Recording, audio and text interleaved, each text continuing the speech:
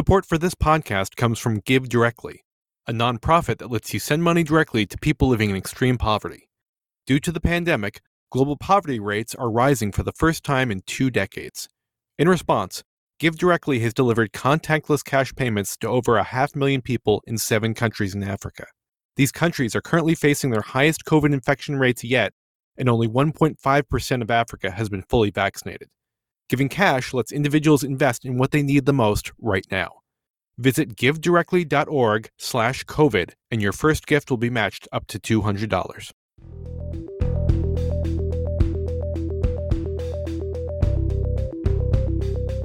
Hello and welcome to the Ostrom Update, COVID-19, a podcast on the COVID-19 pandemic with Dr. Michael Osterholm. Dr. Ostrom is an internationally recognized medical detective and director of the Center for Infectious Disease Research and Policy, or CIDRAP, at the University of Minnesota. In this podcast, Dr. Ostrom will draw on more than 45 years of experience investigating infectious disease outbreaks to provide straight talk on the COVID-19 pandemic. I'm Chris Dahl, reporter for CIDRAP News, and I'm your host for these conversations.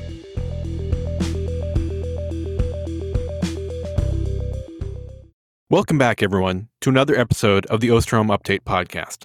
It's August 19th, and the summer wave of new COVID-19 infections, hospitalizations, and deaths in the U.S. shows no signs of slowing down. A summer that started with the feeling that the worst of the pandemic was behind us is now nearing an end with a heightened feeling of uncertainty, dominated by new questions about how much worse the current surge will get, how much protection the vaccines will continue to provide, and how much the highly transmissible Delta variant has changed the equation. As Dr. Ostrom likes to say, we now appear to be in a completely different ballgame. This week on the podcast, we're going to provide an update on the rapidly changing situation here in the United States and take a look at what's going on in the rest of the world. We'll also delve into the latest data on vaccine efficacy and the news that the Biden administration is now recommending a booster dose for all Americans. And Dr. Ostrom will answer a COVID query about what the end of the pandemic might look like. But first, we'll begin, as always, with Dr. Ostrom's opening comments and dedication. Thank you, Chris. Great to be back with you and great to be back with our podcast family. Thank you for joining us if this is your first time. And for those who have been here before, thank you for your continued participation in these podcasts. And most of all, for your incredibly helpful comments, emails, text messages, letters, etc. that you send us. This has become a ritual within our group that sharing these comments and then really taking to heart the many wonderful things you say.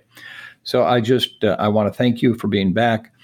I will start my podcast today, though, with a statement that I've unfortunately had to make a few times in the past weeks, and one that may cause you to have some questioning about my credibility in doing these, and that is just how tough they're getting to do because of the confusion around the information that we have to share with you.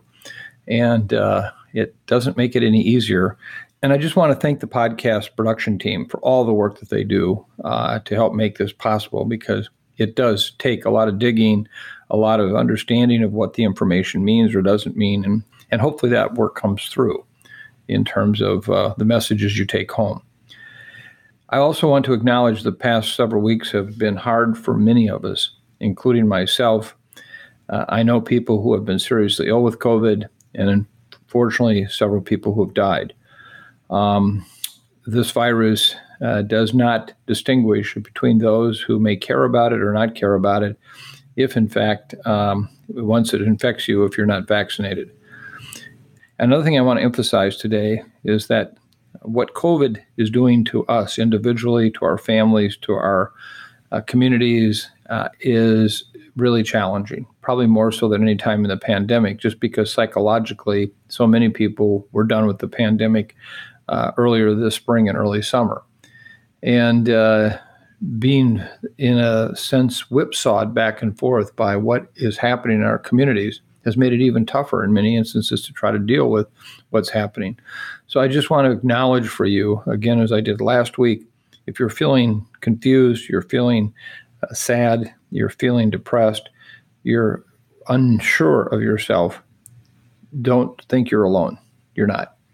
Many of us are in the very same boat, including myself. So I just want you to understand you're with friends. And later in the podcast, that will become more meaningfully to you, and I share some additional information with you. The last piece I just want to say before I do the dedication is, again, it becomes more important every week for me just to recognize, remember, and even to the extent that we can celebrate the fact that these cases we talk about, these deaths we talk about, are real people. There are mothers and our fathers, our brothers and our sisters, there are cousins, there are nieces. They are all the people we work with, the people who we celebrate life with on a daily basis, whether it be in our schools or in our churches or where we have neighborhood parties, etc. So we just can never forget the faces and the names and the essence of these people when we talk about these numbers. So it is in that regard that I make the dedication today too. And again, I will come back to my point of reference as a grandfather of 5 very, very special grandchildren under the age of 12. Therefore, none of them can be vaccinated. School is starting here in Minnesota. It has already started in many parts of the country. It is an incredible challenge. It is in that regard that today I dedicate this podcast to our school board members, our school administrators, our teachers, other staff members, support staff, all those who make it possible for our educational system in this country and around the world to function, to provide those incredible results of educating our youngsters. And knowing that right now you're severely challenged. You're challenged by what some people in the community are promoting with regard to in-class education and what can and can't be done in mask mandates and all kinds of things like that. Over the course of the past several weeks, I, like all of you, have had an opportunity to see on the news media the kinds of situations that school board members, school administrators, teachers, and others have found themselves in with regard to some of the really sad and painful reactions of parents and other members in the community to try to protect our students. So today, this is dedicated to you, and thank you for your persistence in making our children a priority, not just from an educational standpoint, from a safety standpoint. Thank you. Mike, we went back to weekly episodes at the end of July, in part because too much was going on to keep people waiting for 2 weeks. Now it feels like we could be doing an episode every few days, given how much the situation is changing. Let's start with the international picture. What are you seeing? Well, first of all, I agree with your assessment. I feel like on any one given day, I'm drowning in information. And maybe that wouldn't be bad if that information was, somewhat easy to take down, but it's not. It's hard. And it's also confusing. So let me just give you, again, my best shot. What's happening around the world that then has implications for what's happening here in the United States. On a weekly basis, I'm going to sound a bit like a broken record, but the WHO in its last global case count reached 4.5 million cases. That's up from last week's total of nearly 4.4 million cases. This is the 8th consecutive week of increasing cases. The weekly deaths remain steady with just over 66,500 reported. We're in that period right now where it's kind of going up. I think it'll hit a peak, particularly as the U.S. numbers start to come down eventually. But then other parts of the world are going to light up, and this is going to be that roller coaster, up and down, up and down. If we look at the regional patterns, in episode 62, which we put out on July 29th, just 2 weeks ago, we mentioned that the U.S., South America, and Europe were all reporting similar per capita cases for the first time in a long time. At that time, the U.S. was reporting 17 cases per 100,000 population over a 7-day average, while both Europe and South America were reporting 18 cases per 100,000. Since that time, these regions have all headed in totally different directions. The U.S. is now at 42 cases per 100,000. Remember, it was at 17. Europe is now sitting at 18 cases per 100,000, identical to what it was 2 weeks ago. And the overall activity in South America continues to track downward, with the region now reporting 11 cases per 100,000 as opposed to the 18. So this is part of that pattern we talk about. Some parts of the world going up, some parts of the world coming down, but overall, the number of cases is increasing. If you've listened to the last 2 episodes of this podcast, you know that we've been using Australia and China as examples of just how challenging it can be to control a virus as transmissible as the Delta variant. While the fight for containment continues in those 2 countries, a new Delta battleground has emerged this past week. Let's take a look at Australia. Cases are still growing there, and the country could surpass all their previous peaks in the next week if the current case trends keep up. Most of the Australia's cases are still being reported around Sydney, which is now in its 8th week of lockdowns. Let me remind you again, 8th week of lockdowns. Other parts of the country are also seeing cases, prompting the government to lock down the entire state of New South Wales, where Sydney is located, and other areas, including the Australian Capital Territory and Melbourne. With just 1 in 5 residents fully vaccinated and only a small percentage of the population who might expect immunity from natural infection, largely due to their successful containment to this point, Australia has a lot of people that remain susceptible to infection. We'll see if the country sticks to the strategy of moving forward as they race to get more shots into people's arms to help limit the virus impact. What we can say, however, is right now, this is at a point in Australia where it's unclear which way it's going to go. Get much worse, or in fact, is it going to actually be suppressed by these activities that we're talking about? And let's now take a look at China. This is another country attempting to stamp out their Delta outbreak. The variant gained a foothold in the country in mid-July and quickly found its way to at least 48 cities and 18 provinces. Many would have thought after their initial control efforts and what they, in some cases, talked about getting the virus out of the country, would not have imagined this was possible. But this virus did just that, spread through these 18 provinces. China's highest priority has been containment of the virus, with some added motivation to get outbreaks under control before schools start opening up this next month. They've again turned to local lockdowns, restrictions on movement, and mass testing of entire cities to prevent further spread. Based on data reported over the past week, these, what I guess I would call heavy-handed actions, appear to be working. As of the past weekend, 36 of the 48 cities that had detected the variant didn't report any new cases during the previous week. Overall cases in the country have also declined in each of the past several days. We'll see if China can once again contain the virus with these measures. But it gives you a sense also of the kind of extreme measures they had to take to try to contain it. I don't believe this could happen in most other countries around the world. And as I mentioned, finally, Delta has now made its way to New Zealand, one of my most favorite countries in the whole world. This country, which hadn't had a local case of COVID in 6 months, confirmed 1 case on Tuesday and 4 additional cases on Wednesday. According to Reuters, all 5 of the cases have been confirmed as Delta. New Zealand and its 5 million residents are now in a national lockdown for at least 3 days, while the city of Auckland, where the original case was found, will be locked down for the next 7 days.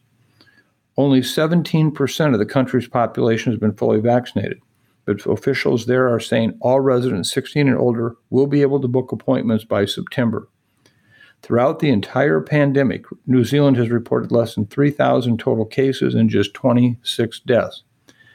We will all stay tuned to see if New Zealand is successful in eliminating any additional transmission. We can only hope that it will be. But as we've also learned, where you have vulnerable populations, this virus will spread if given the least chance to do so. Now let's take a look at some countries with lower vaccination rates and what can we learn from them. First, let's go to Asia and the Middle East. Activity in the region appears to be leveling off following increases throughout July. There are just under 300,000 cases and 4,250 deaths being reported each day there. However, 13 countries in Asia and the Middle East remain at or near peak levels, including Japan, South Korea, Thailand, the Philippines, and Malaysia. Iran, the country we've mentioned in the last several episodes, also continues to stay hot. The country's 5th wave reached record high levels 1 month ago, but has continued to climb, although the growth rate might be slowing down now. Unfortunately, deaths are also shooting past previous peaks, with Iran reporting a new single-day high on Monday. In short, The healthcare system in Iran has been described by some as no longer bending, it is broken. This is an example of a country where early on after the second wave, people assumed that they had hit quote-unquote herd immunity. And yet look where we're at, 3 surges later with the highest number of cases. Not that, in fact, people are getting reinfected necessarily. It's just this virus doesn't end its search for humans until it has found all the humans that it can infect. We've also touched on Indonesia, mentioning case declines there in the last week's episode following the country's record-breaking Delta surge. Cases continue to drop, and daily deaths are now also descending. Despite the peak, Indonesia still leads the world in daily deaths, accounting for 1 in 7 reported globally each day, a legacy of the Delta surge that happened several weeks ago. If we move to Africa, and per WHO, data for the African region is incomplete due to reporting delays. Let's see what we can still understand about what's happening there. The average daily cases and deaths in Africa remain near record high levels as the continent remains in its third wave. While Tunisia is still seeing declines following its Delta surge, decreases have stopped in South Africa, where activity now remains well above the previous baselines. Meanwhile, cases are rising sharply in other African countries like Kenya and Togo. Moving to Latin America, although overall activity in the region continues to decline, countries like Cuba and Mexico are still experiencing record-setting waves that are being attributed to Delta.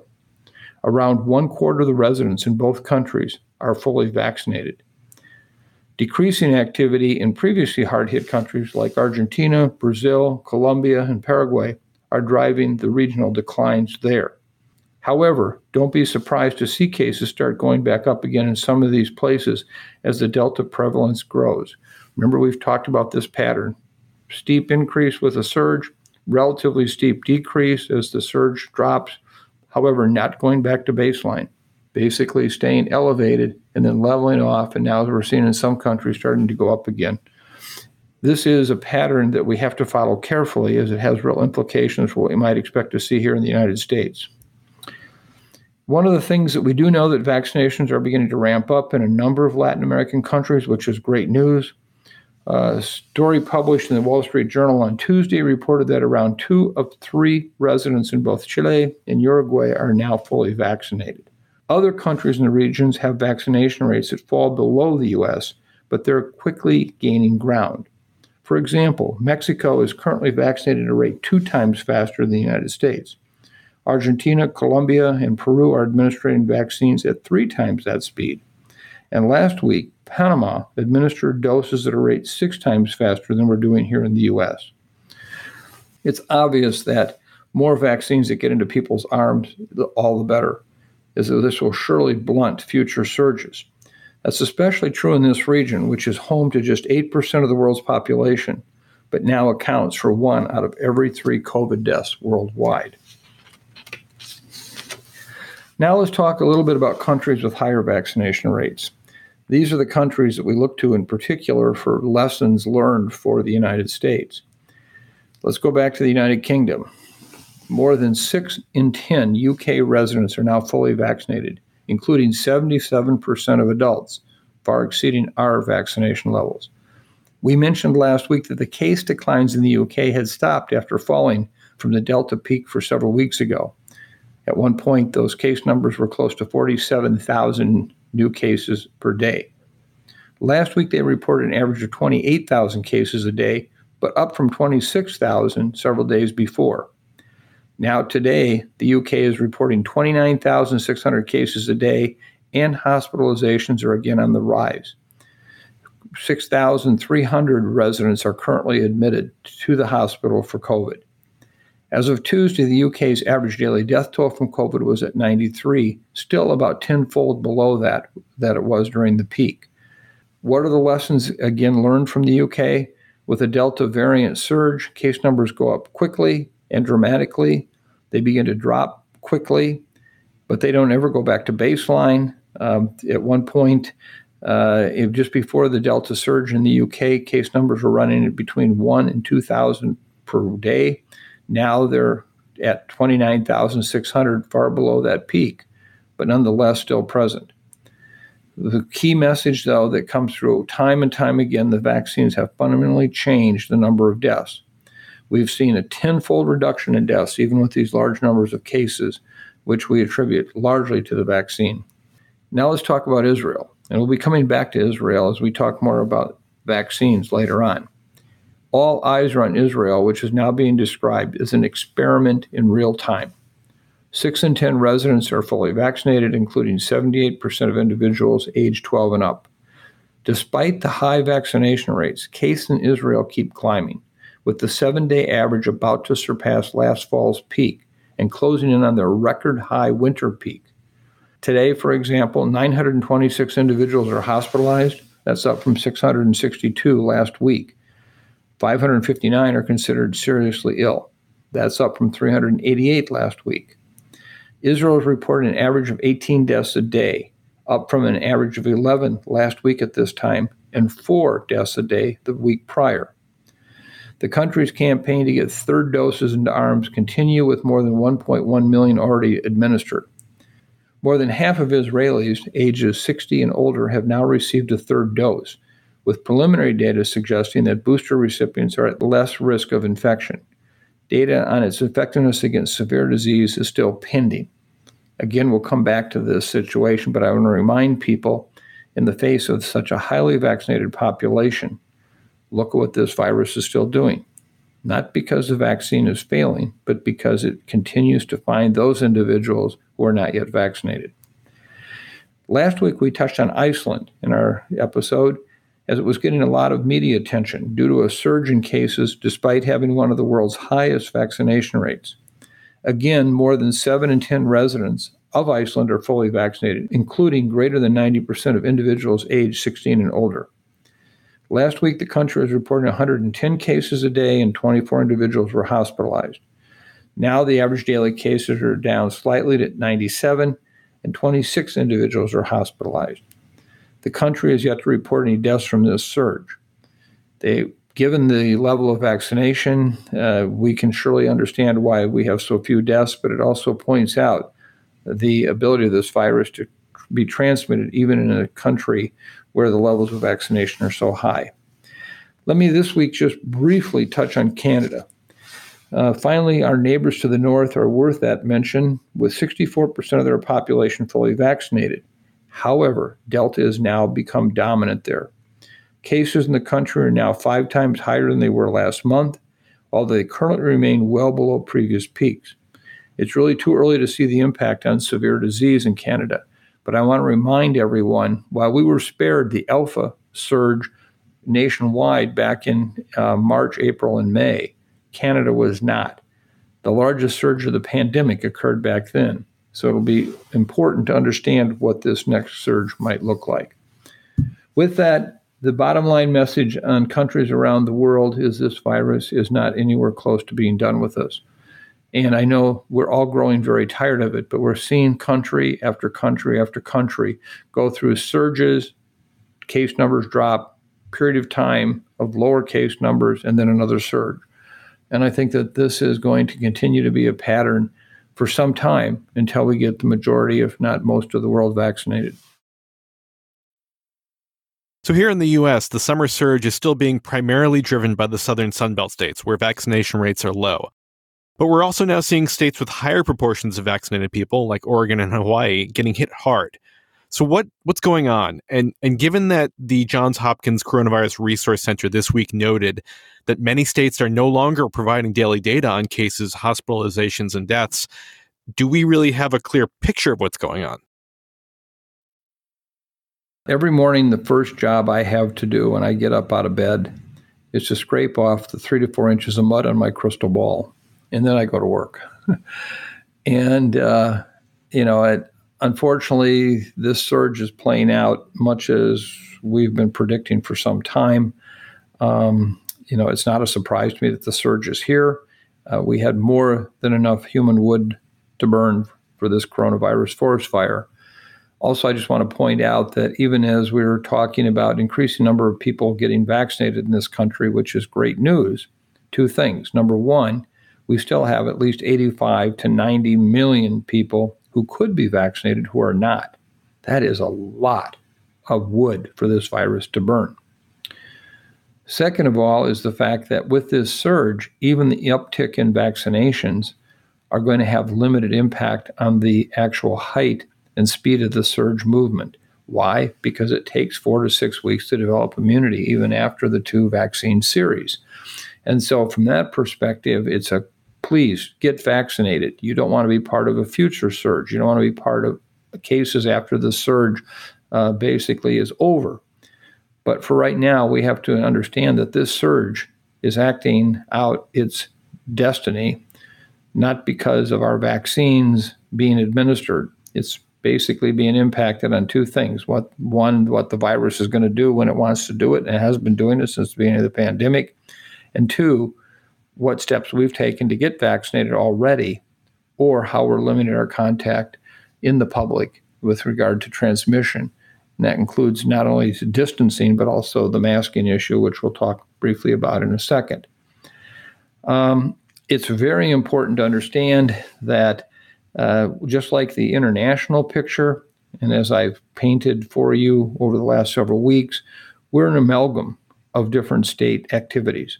So the Southern Sunbelt states are one example of a group of states that we're seeing very high case numbers, lots of transmission, but now we're starting to see other regions of the country that they too are beginning to light up. And as I've pointed out from the beginning, the height and the breadth of this surge will depend completely on not just what happens in those Southern Sunbelt states, but will the other areas of the country light up in a similar manner or even in a partial manner. So let me just give you a sense of where we're at. I know for many this seems inconceivable that we could be here. We shouldn't be surprised, and we shouldn't be surprised when we have future surges. Hopefully not nearly as large as this one, but as I pointed out just a moment ago, we still have a lot of susceptible people. That's why we have to make vaccine and vaccinations job one. The U.S. is now reporting 140,000 new cases a day, more than double the levels recorded during last summer's surge. We're conducting over 1 million tests a day, a number that has nearly doubled in the past month. However, it's very important to understand that we were running 1.6 to 1.8 million tests most days from mid-November to late January when we experienced our winter surge. I can say without any question, we are under-testing here in the United States. And so we're missing cases. There are currently 88,500 Americans hospitalized for COVID. It is stretching our healthcare systems in a number of areas of this country beyond anything that they have seen any time in the pandemic to date. This 88,500 number is up from last week's total of 74,000.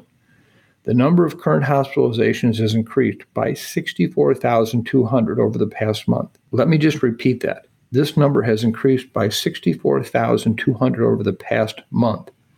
If the pace continues over the next month, we'll blow well past our peak high of 135,000 hospitalizations during the winter surge. The impact that these cases are having on the U.S. healthcare system, particularly in certain regions, but even around the country, cannot be overstated. It is surely a challenge, as we're seeing in the Southern Sunbelt states, but as you may have seen, the National Guard's been called in Oregon to help provide support care for patients there. And part of the situation is it's not about just hospital beds. We don't have enough staff to go around.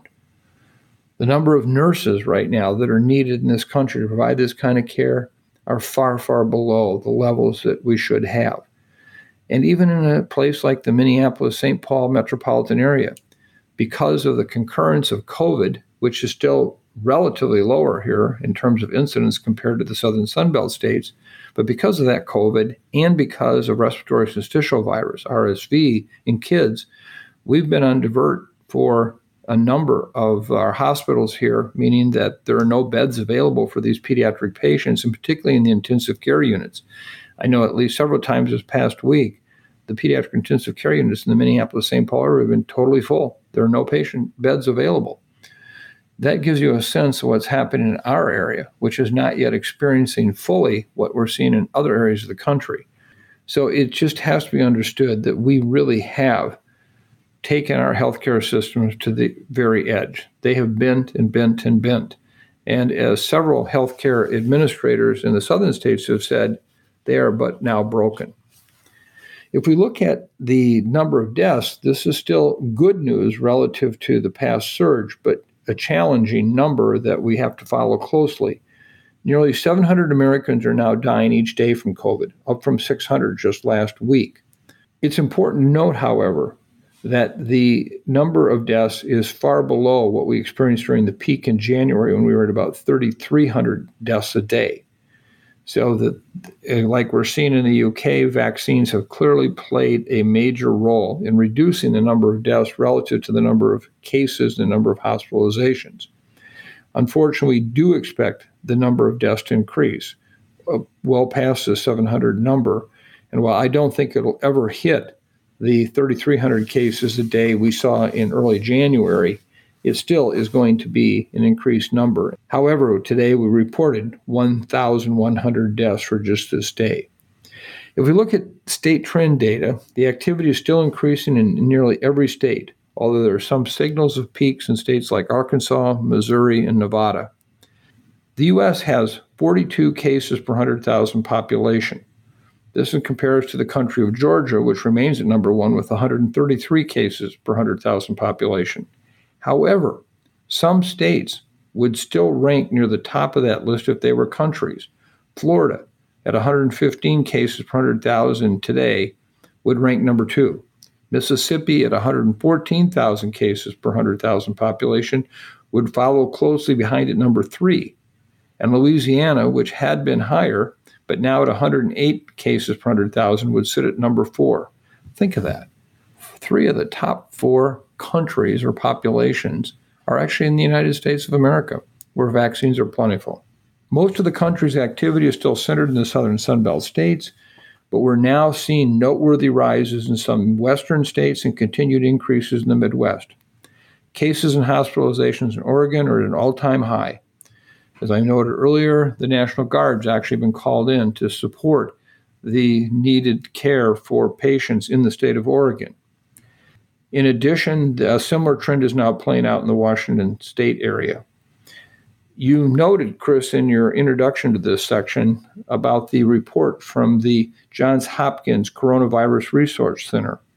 This is a very important report, and it addresses the growing inconsistencies when it comes to the reporting of COVID data by states. Lauren Gardner and Beth Blower, who authored the report, stated the following. When released our first blog on state reporting cadences in June, there were about 100,000 new cases in the United States. 21 states had stopped reporting COVID data on the weekends, and only 3 states were reporting less frequently. Cases have increased, however, ninefold to over 900,000 new cases last week, and the states continue to reduce their reporting cadences. As of today, 36 states do not update their dashboards with all data streams every day. 11 states report fewer than 5 days a week. 6 states report certain data only once a week. And Nebraska, as a state, has even shut down its state dashboard. What this is really telling us is the fact that we are seeing a major surge in activity, but we're not even really sure how big that surge is. If anything, we're having to rely on hospital-based data because there is a more constant number in the sense of people are typically do not elect to or not go to a hospital if they're severely ill. They go.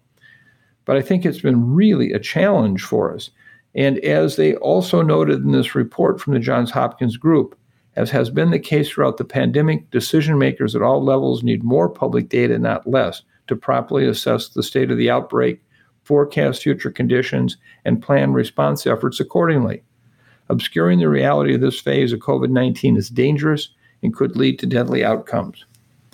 I wish more attention was being paid to this, why states are cutting back. I understand the issues around support staff. They basically had broken down the systems that they had in place to collect cases during the height of the early surges of the pandemic and thinking that it was over with this summer. But we need this reinstituted as quickly as possible. In terms of what's happening in the U.S. right now in hotspots, according to the New York Times article from this past Tuesday, hospitals in the U.S. are starting to buckle. As I pointed out earlier, this is a huge challenge. 1 in 5 ICUs in the country are now at 95% capacity or greater. 7 states now have had hospitalizations that surpass levels recorded even during the prior winter or summer peaks. It's clear that patients are receiving less than optimal care. For example, the entire state of Alabama had no ICU beds left on this past Tuesday. At least 11 additional patients in the state needed ICU care, so makeshift beds are being added to hallways or emergency rooms. Mississippi recently requested a military hospital ship and nearly 1,000 federal medical personnel to help accommodate the staff shortages. Texas has asked for assistance from out-of-state healthcare workers to help alleviate the burdens on the healthcare system, and recently requested 5 mortuary trailers from the federal government as a precautionary measure in case they need to handle a surge in deaths. In Tennessee and Oregon, as I mentioned before, the National Guard has been deployed to help respond to rising hospitalizations and the bed shortages. And it's important to note, as I did before, adults aren't the only ones being impacted either. The pediatric situation continues to get worse, with nearly 300 kids now being admitted to the hospital each day for COVID, a record high. And based on the information we're obtaining from these pediatric hospitalizations, these are sicker kids than we've ever seen at any time through the pandemic. Many of these children are requiring ventilators, and even a number of them are being treated with ECMO. A total of more than 1,800 kids in the U.S. are now currently hospitalized for the disease. We're already seeing widespread transmission among kids that lead to disruption in states where classes have started. For example, in Florida's Hillsborough County, more than 8,400 students are either in quarantine or isolation. Over the past 2 weeks, the district has detected more than 1,600 total cases among students and staff. In Mississippi, around 20,000 students, 4.5% of the state's public health school population, are currently quarantined. Similar situations are playing out in other parts of rural Texas, metro Atlanta, and Tennessee. Remember, these are the areas where their schools opened up before they did in other parts of the country. In short, Delta has turned much of the U.S. into a house on fire, and unfortunately, we continue to fight it with a garden hose in terms of trying to stop its transmission in our communities. So let's turn now to the vaccines. We're getting data from around the world, most notably from Israel and the United Kingdom, but now from the CDC, on vaccine efficacy against the Delta variant and on waning immunity. Mike, I think a lot of people are confused right now about the vaccines. They're hearing about breakthrough infections, about waning immunity. What is the picture right now on the efficacy of these vaccines? Well, I have to start out with a very critical statement, the most important statement I'll make in this podcast. These vaccines are the most important tool we have in stopping the transmission of this virus in our communities, of preventing people from having serious illnesses and even dying. So make no mistake about it. Vaccines are our only truly effective, comprehensive get-out-of-jail card we've got. So what I'm going to share with you again today is exactly what I talked about last week, is that there are 2 buckets we have to consider when we talk about vaccines. One is the safety issue. The second is how well do they work relative to how we use them. And I want to be perfectly clear, that first bucket, available COVID vaccines are remarkably safe. Even when you take the reports of the very rare adverse events following vaccination, like the myocarditis or the clotting, what we call the risk-benefit analysis, meaning looking at, if I get vaccinated, what's my chances of having a bad thing happen? If I don't get vaccinated and I get COVID, what are the chances of a bad thing happening?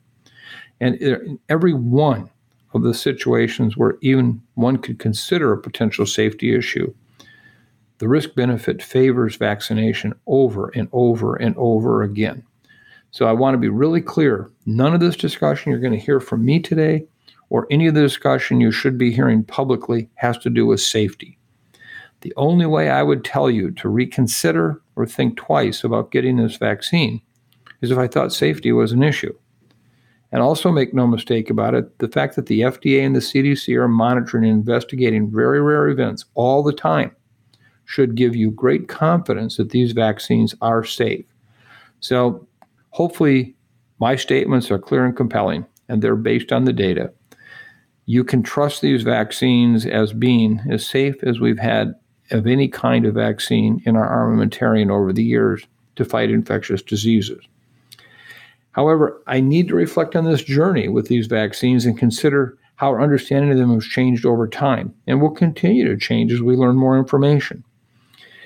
Remember that our initial outlook on these vaccines was based on results from clinical trials. These clinical trials were the gold standard for determining vaccine efficacy. They were highly controlled, and we have to acknowledge their results don't always translate perfectly to the real world for numerous reasons. Let me lay out several issues that really are important in understanding what's happening with our current vaccines and preventing COVID-19. There are really three different factors that come to play about how well a vaccine works in protecting us. Number one is, of course, the infectious agent, the variant itself.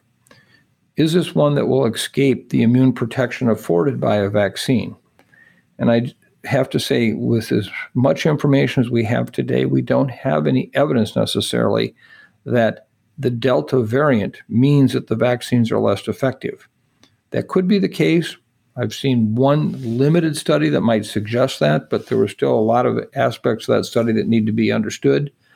But on a whole, it doesn't matter if you're getting infected, you're getting sick, severely ill, or dying. The question is, does in fact the vaccine protect you? So I'm going to put the variant aside, other than to say that this is a highly, highly transmissible virus, and it's all the more reason why I'm going to get vaccinated. But we don't know yet that it's impacting how well vaccines work. The second thing, though, is underlying risk factors for severe disease. As you've heard me discuss on this podcast numerous times, we understand that for some vaccines, such as influenza vaccines, among the elderly population, the level of protection drops precipitously due to what we call immunosenescence, just a less capable immune response. So we would expect to see no less with this vaccine. Remember that we didn't include many of the frail elderly in any of the studies that were done. And so when we had those early, really eye-popping results suggesting 95% or more protection, we left out those people, not because we didn't want to study them, but because we were trying to get a better handle on, from a safety standpoint and from an effectiveness standpoint, how well did it work in most people in society who were not at increased risk of having serious disease. So in this situation, if we look at the issue of underlying risk factors such as age, we look at immunocompetency overall. Am I immune deficient because of some clinical condition I have, like a cancer? Am I on certain drugs that suppress my immune system so that I don't have a condition caused by that overactive immune response? All of these issues can surely make for reduced protection with a vaccine. Finally, we have to look at the dose itself. How much is in the dosage? How many micrograms of antigen or the material that we're trying to basically develop the antibody against and the T cell reaction against? And also, when is multiple doses given? And as you know, with the Pfizer vaccine, dose 2 was given 3 weeks after the first dose. With Moderna, it was given at 4 weeks. Now, I have to tell you that, if you also remember, I was one of those back in March, very concerned about the potential for alpha to spread through the United States. And at the time, we had enough data from England to say a single dose at that point would have substantially reduced the serious illness associated with alpha. And we urged that in a time of vaccine shortages to get as many people, particularly those 65 years of age and older, vaccinated with even a single dose.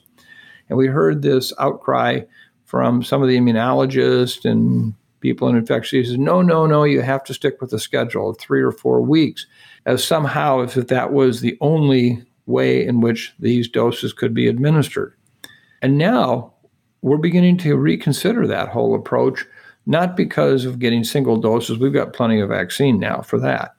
But it's because did we give the immune system of that vaccine recipient time to respond to the first dose in such a way as to maximize how well the second dose works?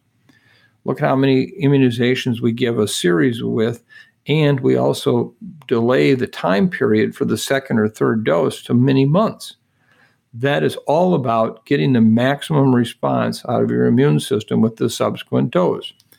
And one of the challenges I think we're having right now is the 3 and 4 week second dose surely maximized on the chance to have early protection. But did it really leave us in a shortfall for long-term protection?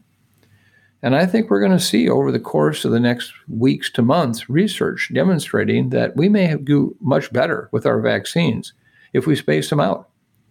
One of the areas we're learning about is in the UK and Canada, both countries that had vaccine shortages, so they did approach their programs with that one dose now and get the second dose 10 weeks later. And so when we talk about the dosing issue, even with these studies, we need to be clear and compelling how were the vaccines delivered, and therefore let's compare the data from that. So I'll talk more in a moment about specific vaccines and now, but know that underlying the challenges about understanding how well these vaccines work, it's all about how much dosage in the vaccine. Moderna had twice as much as Pfizer. When was it given relative to dose 1 and dose 2? And what are the underlying risk factors for the people who have received these vaccines? And I'll make the assumption that Delta is basically a static issue. It's either there or it's not. And I want to be very careful about that because some of the studies we're talking about were done before Delta ever showed up. And that may be a real problem in terms of interpreting those data. So at this point, I will just say, I think it's really unclear what we need to do with our vaccines. And what I mean by that is that, first of all, keep doing what we're doing. Don't stop that. But in terms of what's been found in the CDC studies that were just released yesterday, the new studies from the Mayo Clinic, the new studies from Israel, the studies from England, a study from Qatar, I think the themes are as follows. One is that these vaccines are still very, very effective across the board in preventing serious illness and hospitalizations. There may be some downward creep on that, but in fact, they still are very effective at doing that. And remember, if that's from a standpoint of an outcome, that's still a very, very critical outcome to have. So I don't want to minimize the people who are now having breakthrough infections who are much milder, but in the end, preventing stress on our healthcare system, preventing people from getting seriously ill and dying. And at this point, really, there's only one study that suggests that that may not be the case, where people are actually having more serious illness. And I think we're going to need to get more information on that before we move forward. Second of all, what we're looking at right now is time. Time meaning that from the time I got vaccinated till now is 6 or 7 months. Am I experiencing waning immunity over that time period? So I can't compare the response of people at 2 or 4 months to people at 6, 8, or 10 months. And so these studies have to be standardized on that. What does that mean? Are we seeing many more breakthrough infections at 6 to 7 months, as surely seems to be the case with healthcare workers? We're also seeing some of this in long-term care. So when will I see these breakthroughs, and what will they mean? And one thing we're all trying to understand, if people do have breakthrough infections, which are occurring much more frequently than we have previously stated, not because we misstated it or we intentionally tried to cover anything up, it's because we're now just understanding how many milder infections are likely to occur. But the question is, are they infectious? And if they're infectious, what does that do to the overall transmission in the community?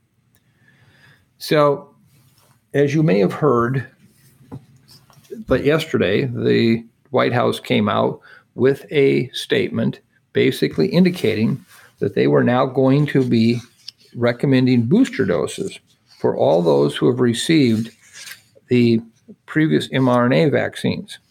They did not comment specifically on what to do about J&J vaccines, which is unfortunate, but because of the lack of clear information, they have decided that, in fact, that they could not make a comment on that yet. That's supposed to be a stay tuned moment. What the administration has decided, based on the data that I mentioned from these studies outside the United States and these 3 recent studies from the CDC, is that they are now recommending that with approval by the FDA and the ACIP, that they are prepared to offer COVID-19 booster shots to fully vaccinated adults beginning the week of September 20th and starting 8 months after an individual's second dose. So assuming this waning immunity has occurred, we'll pick up people each month at their 8th month anniversary of having been vaccinated. The plan that they're promoting ensures that the people who are fully vaccinated earliest in the vaccination route will likely be eligible for the booster first. These are the people who were in that first rollout, the most vulnerable population like healthcare providers, nursing home residents, and other seniors. Booster shots will also begin to be delivered directly to residents of long-term care facilities again. First of all, you have turnover, where you surely have people who weren't there when the vaccines were first administered, plus, again, waning immunity. The White House was very clear. They're not recommending anyone go out and get a booster dose today. Instead, starting the week of September 20th, fully vaccinated adults could begin getting booster shots 8 months after their second shot of mRNA vaccine. How that will happen, how those people will be recalled, or how they will be able to document that these people are at 8 months, I don't know. That's going to be a challenge. But that's the approach. The J&J vaccine was not administered in the U.S. until March of 2021. Therefore, we expect more data in the J&J in the next few weeks, and then before it hits that 8-month period, which will be later. So we'll have to wait and see on that. Our group has looked at this data carefully. I've talked to many of my colleagues about this in the course of the last 24 to 48 hours, and I think we all remain a bit confused.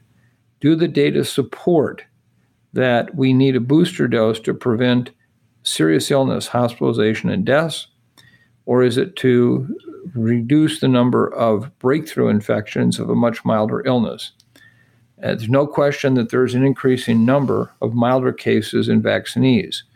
And does that warrant a booster dose? That's the question we're going to be trying to better answer over the course of the next several weeks. Meanwhile, this recommendation is now going into place. I think it's fair to say that a number of my colleagues do not agree with the need now for a booster. So where does that leave the public?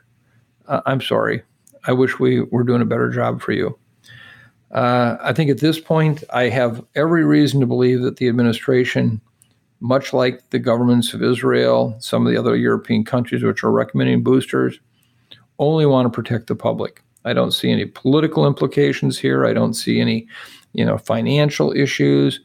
All I see are really dedicated people trying to do their best to protect the public. Others disagree on the nature of the science and say it's not necessary yet. And so please understand, as you see this go back and forth and you see confusion in the ranks, do not confuse this with the need to get vaccinated.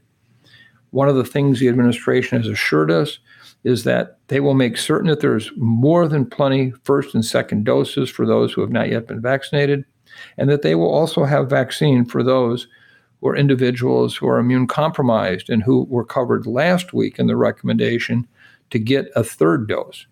And I'll talk more about that in a moment. But at this point, I'll ask you to stay tuned. We'll do our best job of working through the data in terms of what your risk is or not. There's nothing to panic about right now. There's no emergency situation. That's why, in fact, you'll see that when they made a recommendation to start this in late September, it wasn't done because of the fact that they sensed it was an emergency, but they couldn't get it together by then. There wasn't a sense of emergency. So at this point, I'm sorry. I'm sorry we don't have more clear information for you. We need to be. It's a really difficult time to be making major public health recommendations on such incomplete information. At the same time, those who are making it would argue you don't want to wait until the problem is right on top of you. before you make it, because it would take a while for that program to be put into place. And that means then we would have people who would surely go off the protection cliff, and they very well could be at a much higher vulnerability for serious illness, hospitalizations, or deaths. So stay tuned. Bottom line message is vaccines are safe. Please help us get people vaccinated.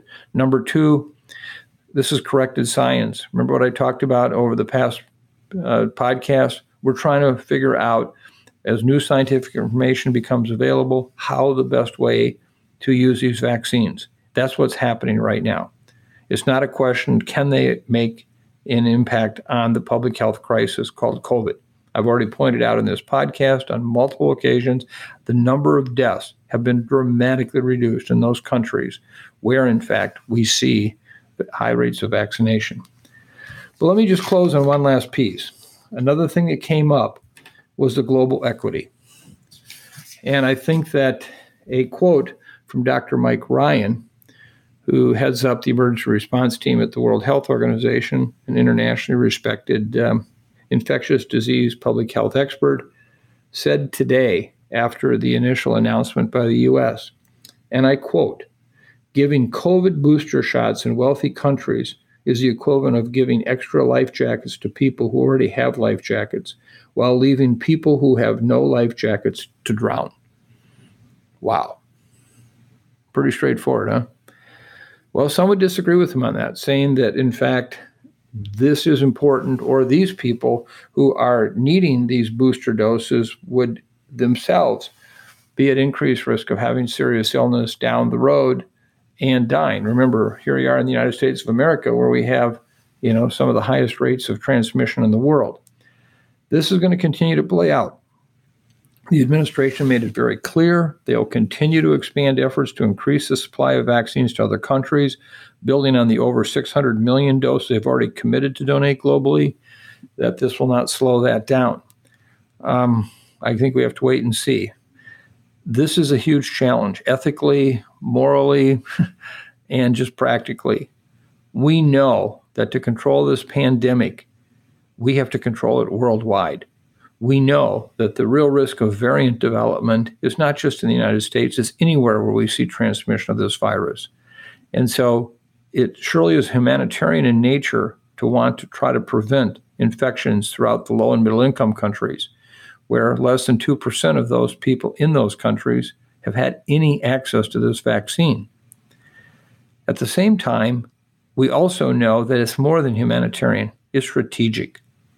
If you want to prevent new variants from developing and being transmitted throughout the world, and then potentially threatening the integrity of our vaccines, you want to stop transmission everywhere. And for much of the world that has little to no vaccine, that's where we're going to continue to see over time the greatest number of new infections. So there is a real tension here between how do you take care of those people who are in your country to maximize the prevention of them experiencing an infection or even a serious illness or a death, and how do you then allocate getting those vaccine doses to the rest of the world that have seen none? I wish I had a Solomon-like answer for you. I don't.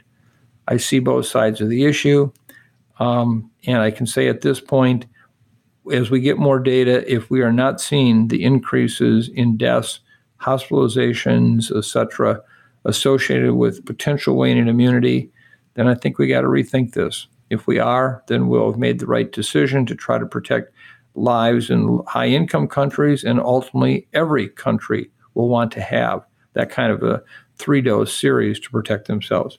Finally, for those of you who are J&J recipients, I'm sorry. I'm so sorry. I think it's really unfortunate we don't have more data in this country to support whether or not you need a booster dose. And I think at this point, it's likely you will. It's just a challenge at getting the information so that it can be done based on some science as opposed to just somebody like me saying, I think so. So stay tuned. There's more to come. Nothing urgently needed out of anyone right now. And I think that's the important message. Mike, as you just mentioned, the FDA and CDC last week signed off on a third dose of vaccine for moderately and severely immunocompromised adults. What did you make of that decision? This is an important decision. And let me distinguish why it doesn't fall into the category of what I just talked about with booster doses. As I mentioned, many of the childhood immunizations have multiple dose requirements before you really are fully vaccinated, 3 and 4 different doses. And what the situation is here is we had anywhere from 7 to 9 million individuals in this country who, because of underlying immune deficiencies, immune suppression, basically are at risk of infection because they never responded well to the first 2 doses of the vaccine. Now we have data supporting that, however, third doses can actually override that immunosuppression and give you a very good response. So the recommendation last week to cover these 7 to 9 million people was really all about finishing the prime series. It's not a booster dose. It really is taking 3 doses to get to the point of being protected. I fully support that, completely support that. And that should not be seen as part of this booster dose issue. For anyone worldwide who has any one of these immune suppressing conditions has to understand that they too will need likely 3 doses of the vaccine. So I commend the FDA and ACIP for moving forward. However, I did have a problem with how the ACIP handled access to the vaccines for these people. What they did is put together a list of these are the conditions upon which you would qualify for getting an additional dose. But they made it so it's an honor system. Anybody can go to a pharmacy or a doctor's office and get vaccinated and just say, I have this immune suppressing condition. Well, we've already seen over 1 million people who wanted the third dose anyway, who have come forward and somehow been able to get through the system and get a third dose. I worry that we're going to see a big increase in people, particularly in light of this discussion I just had, where people are now talking about getting a third dose, and they're going to say, aha, I'm not going to wait till September, I'm going to get it now. And, I don't understand why we couldn't put in place a doctor's order, a standing order for people to actually get vaccinated. If you have one of these conditions or you're on a drug that suppresses your immune response, we know who you are. I mean, we could look at what we call ICD codes, the codes for what kind of conditions would qualify for getting the vaccine as a third dose. And I think it's going to be a free-for-all. I think it should have been where you have to have proof of the need for the vaccine, and why they didn't do that, I don't know. I think, they surely can say, well, we wanted to cut down on paperwork, whatever. I think what they're going to do is, for that inconvenience, they're going to create a major challenge in terms of who really qualifies and who doesn't. So great news to get this recommendation for a dose. However, I believe as it's being rolled out right now is going to be a very substantial challenge. Mike, going back to your dedication, when we look at the big picture in the U.S. right now, the surging cases, the contagiousness of the Delta variant, very little mitigation, what does this all mean for schools? Unfortunately, the school environment right now is going to be a severe challenge. And in a sense, we have this experiment going on, and our kids are the ones who are being experimented upon. And I have a real problem with this, a real problem. I've been talking about this for months. The recommendations have come out about education, in-person education.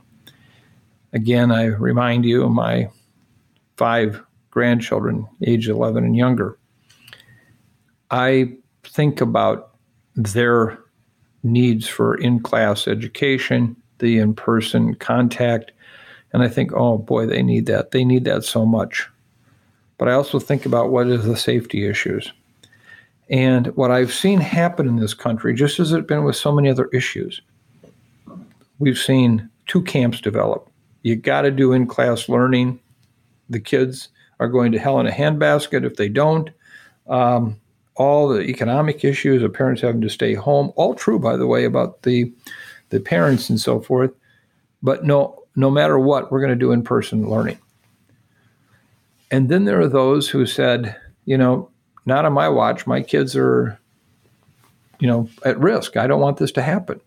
Or if it's going to happen, they have these kind of conditions upon how they will be protected in the schools, masking, all this kind of thing. Meanwhile, in this great debate, the in-class education people, in a sense, won. And what I mean by that is they basically came up with recommendations which the CDC have put forward, which I think absolutely are not based on science. They're based on a type of analysis of what happened in our schools in those first 9 months of the pandemic, when we had no major issues with variants like Alpha and Delta, and came up with the conclusion that, we could have kids 3 feet apart and they're just fine. They could put anything on their face, a hanky on their face, and it's fine. Well, we know today that's not true.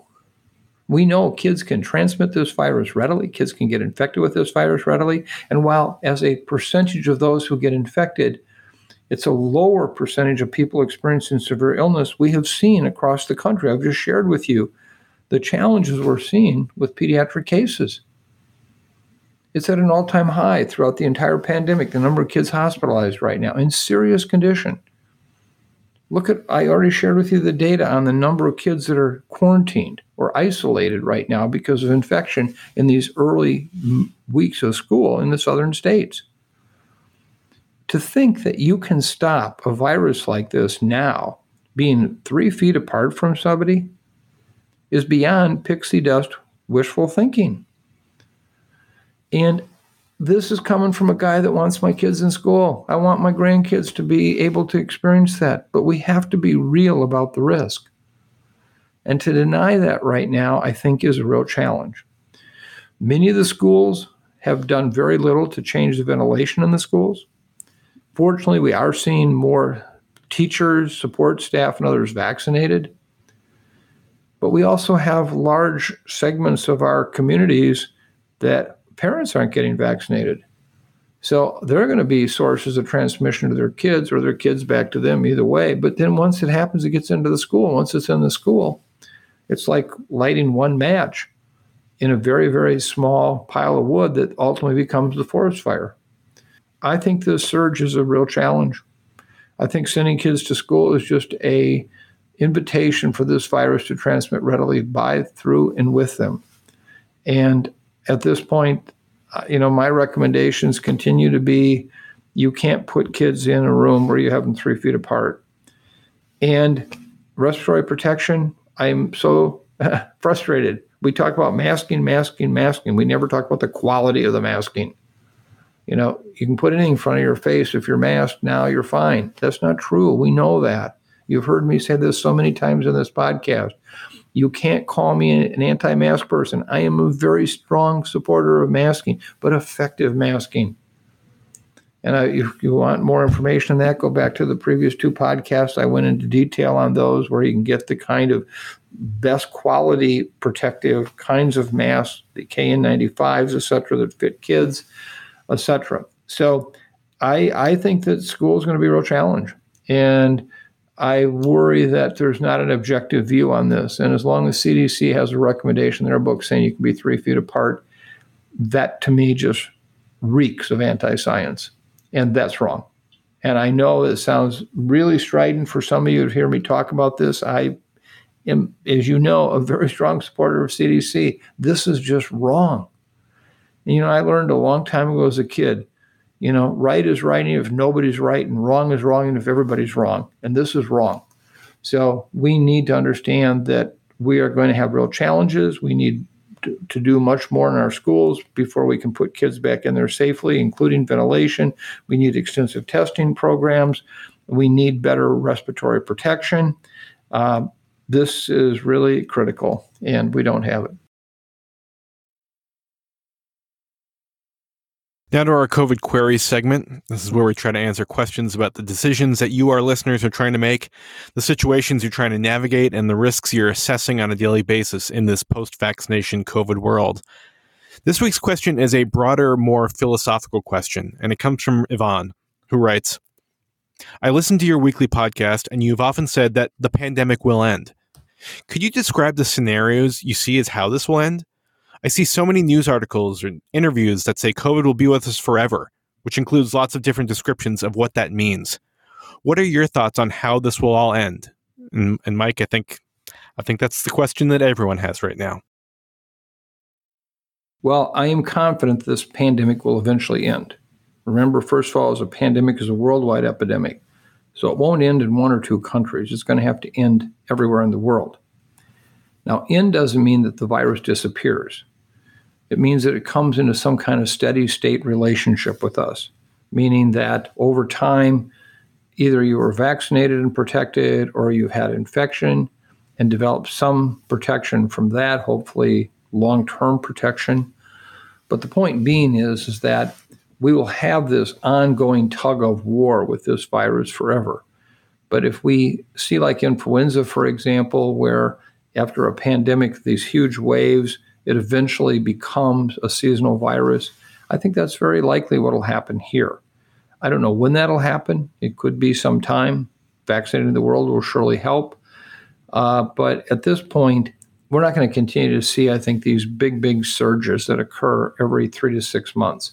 Once we get closer to 100% protection, and you've heard me talk in previous podcasts about why I think the concept of herd immunity is not realistic. But at some point, we will see enough infection that it will slow it way down. It may become one where, we have 2 or 3% of the population that gets infected every year, and then develops protection. So I wish I could tell you that it's going to be a one-day event where suddenly someone comes on the TV and says, we just hit the end of the pandemic. That won't happen. What will happen is you get more and more time like you spent in the period of April, May, and June where you feel like it's a different world. That will happen. But it's got a ways to go yet. There's a lot of human wood left for this virus to burn. And it's not until we get almost all that wood cleared, meaning that you've been vaccinated or you've been infected and protected, before we see that kind of May, June time period feeling again. And to our listeners, thank you for all the great questions you've been sending. I'm sorry that we can't get to all of them, but please keep them coming. You can email us at ostromupdate@umn.edu. Mike, where is this week's beautiful place? Well, I'm happy to report that we have another international beautiful place. This very wonderful email and a video, which is now posted on the site, came in from Rune from Norway. He wrote, "Dear Dr. Osterholm, I'd like to thank you by sharing a video I created this summer of a truly beautiful place, Lofoten in northern Norway. I feel a strong gratitude towards all the people in the vaccine industry that have worked day and night to bring us COVID-19 vaccines. The vaccines made this travel possible. We all long for the day we can safely visit the beautiful places in our lives again. Here's the story behind this beautiful place. My mother is 89 years old and in good health. She travels on her own to see her children and her grandchildren. But every year with good health at her age is a treasure, and we do not know how long it'll last. The pandemic has severely reduced her freedom to move around. Contact with children and grandchildren have been limited by pandemic restrictions. The uncertainty if she would handle a COVID infection was a constant worry. It'd be truly sad if such precious years should be spent in isolation. She wanted to revisit the region in northern Norway where she was born. She wanted to see the place out in the remote and beautiful Lofoten, where her ancestors had lived as fishermen throughout the centuries. However, with the pandemic, such travel would be associated with great risk for her. We were uncertain if we would ever do the trip. But we were fortunate to benefit from extremely rapid development of effective vaccines and the tremendous logistical effort to vaccinate the vulnerable in our country. This summer, my mother was fully vaccinated, and all others in the family above 18 had got their first shot of vaccine. So we decided it was safe enough to take a flight to northern Norway and drive out to visit the destinations.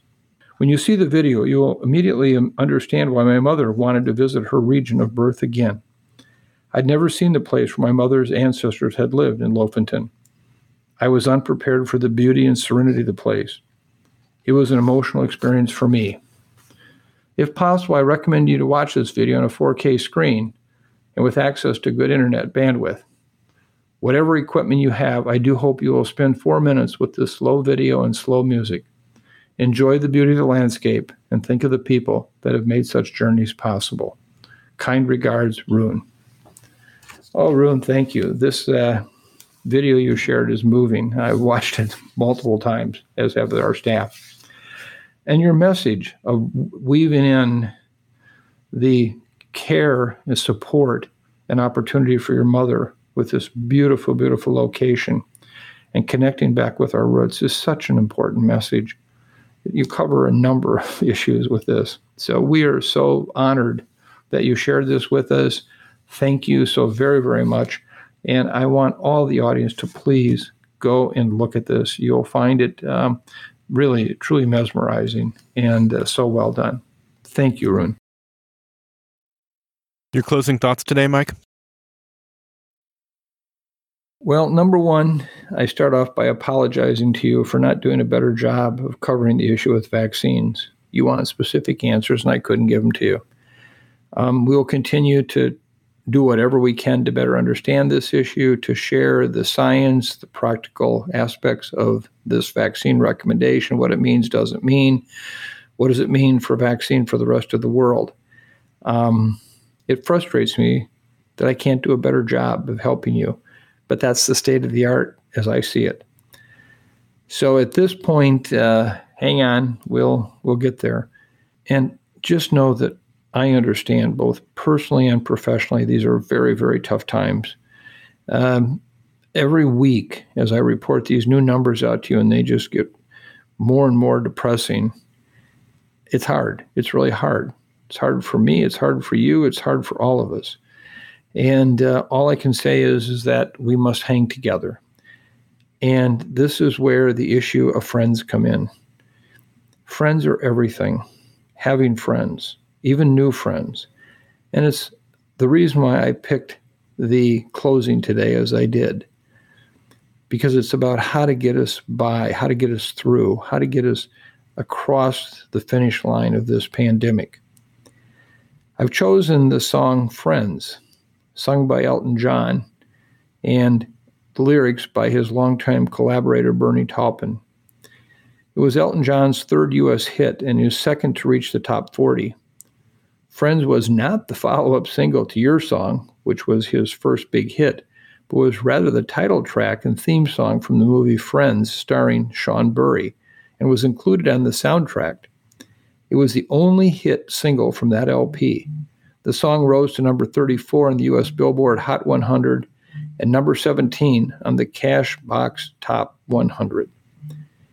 On the Canadian singles chart, Friends peaked at number 13. As you listen to the words of these lyrics and you hear about the issue of childhood, think of it as in this way. We all, in a sense, in our childhood, with regard to this pandemic, we're all learning as if it's brand new. So here it is, Friends, sung by Elton John, written by Bernie Taupin.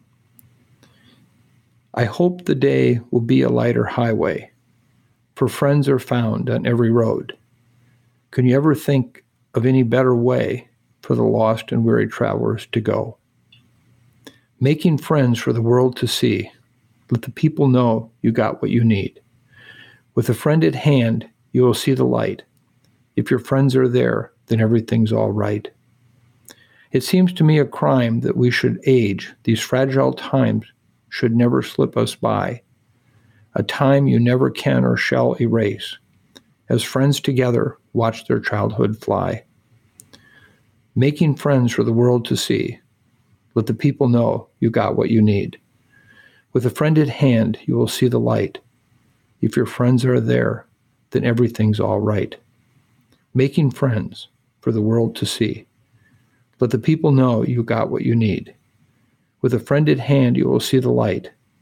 If your friends are there, then everything's all right. We all need friends right now. We promise to be your friend as best as we can possibly do it. And thank you for your friendship. But go out and find new friends. Tough times. Friends can help us along that highway. They can help us erase the pain of this pandemic. I don't know what I would do without my friends. All of you, I don't know what we would do. So thank you. Thanks for another week. And again, please be kind. Be thoughtful. It's hard sometimes. Oh my, it's hard. But be kind. I promise you, one day this pandemic will be behind us. We will be together. And what I want us all to remember are our friends, all who made it through the pandemic, by the way, because they got vaccinated. And while these vaccines may not be perfect in terms of everything we want right now, they are incredible. And we're working to even get them to be almost perfect. So thank you. Have a good week. We'll talk to you next week. And I can't tell you how much you mean to us. You are our friends. We are yours. Thank you.